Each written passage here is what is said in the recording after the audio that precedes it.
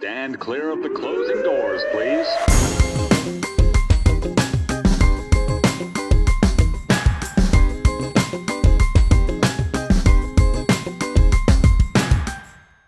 What up, son? What up? Louis Max, Grind and Pivot. Happy and healthy new year. Let's get 2021 started. Before cardboard fans showed up, Aziz Ansari and Master of None invaded the world's most famous arena, and we were invited to the party. For more unique sports stories, hit up at Man vs. Ball.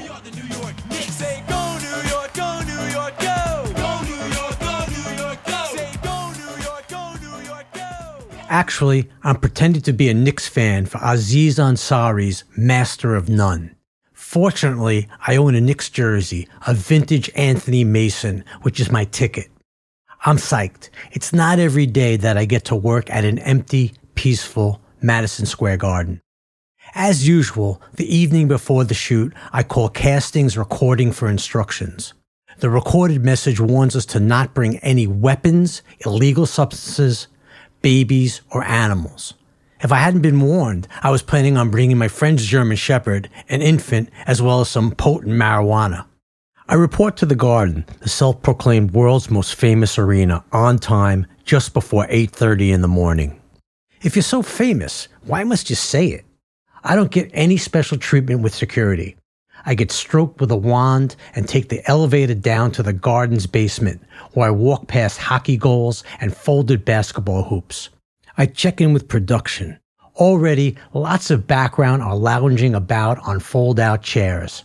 Earlier this morning, they shot a scene in the luxury boxes with extras posing as VIPs. I'm just a regular Joe Blow Knicks fan. Wardrobe greenlights my 3 outfits, and they request that I wear my striped orange and blue, yes, Knicks colors, polo, which was abandoned on a discount rack and rescued by my dad. I've never worn it because it looks so damn odd. If the Knicks had a zebra as a mascot, I'd be in business. Yes, I brought along my Mason jersey, but wardrobe tells me to use it for my third change. Mace will probably get no burn today. It's extremely doubtful that we'll get to a second or third change because production only has the Garden for a few hours and must be completely out by 2 in the afternoon or risk a fine. As I wait on a fold-out chair with the other extras in the Garden's basement, I observe a friendly man handing out business cards. When he's not being an extra, this man is a Tupac Shakur tribute act. There's one small problem with his product. Besides the bandana, he doesn't resemble Tupac. Not long after, wardrobe separates the extras into 3 lines so they can carefully examine us. In production speak, this is what's referred to as a lineup. Wardrobe wants to confirm that we're camera ready, or not. A production assistant couples me up with a stylish Asian woman dressed in all black. The made-for-TV couple next to us immediately start discussing their imaginary relationship history, and that's my partner's cue.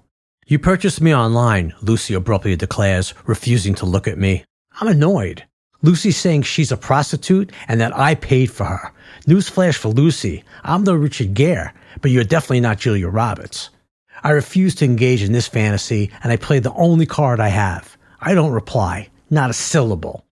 Apparently, after a few silent moments, Lucy gets the hint. "We met on Tinder," she finally says. I'll work with that scenario. We enter the empty Garden. My fake Tinder date and I are placed in about the 5th row. Production has its work cut out for it as far as creating a crowd.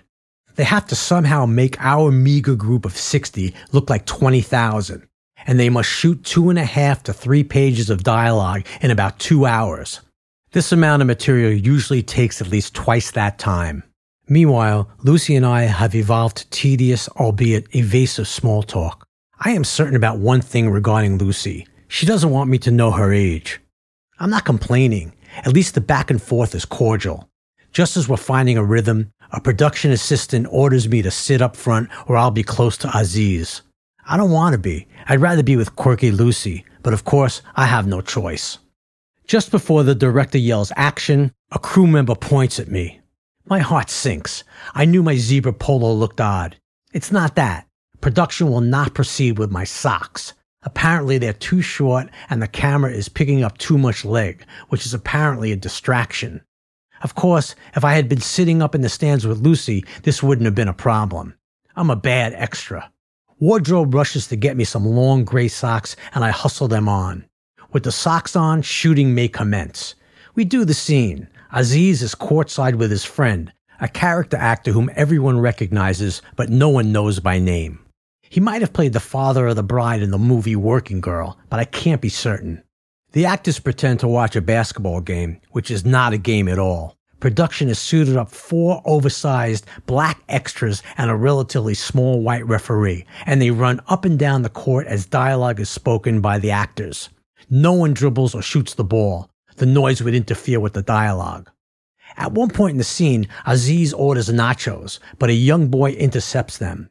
When Aziz confronts the kid, he learns that the kid is there alone.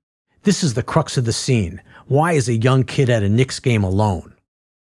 Between takes, the director and Aziz give direction to the child actor and the muscular, dark-haired man playing the garden security guard, who also looks familiar.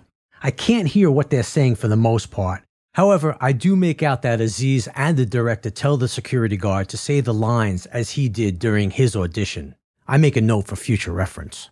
We run through the scene a few times. Knicks players and coaches, none of whom I recognize, quietly sit across from us, off camera, and of course watch the action.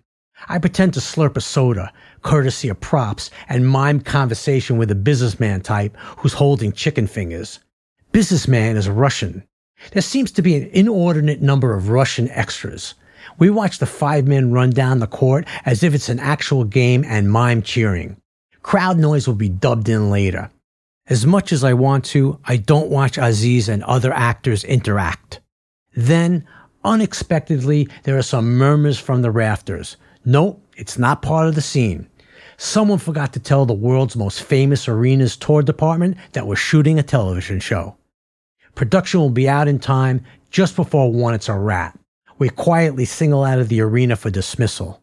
No, I will not watch my scene. In that way, I'm like Adam Driver from Girls, who doesn't watch his work either. What's done is done. There will be no do-over. Thanks so much for listening. Please smash the like button, subscribe, and follow us on social media at Grind and Pivot, and we welcome any and all comments. Shout out to the crew behind the scenes. Couldn't do it without you. Dorothy Goldstein, John Hart, Ian Lidovich, Russ McMahon, and Spur Digital Media. Stay safe, stay well. Peace.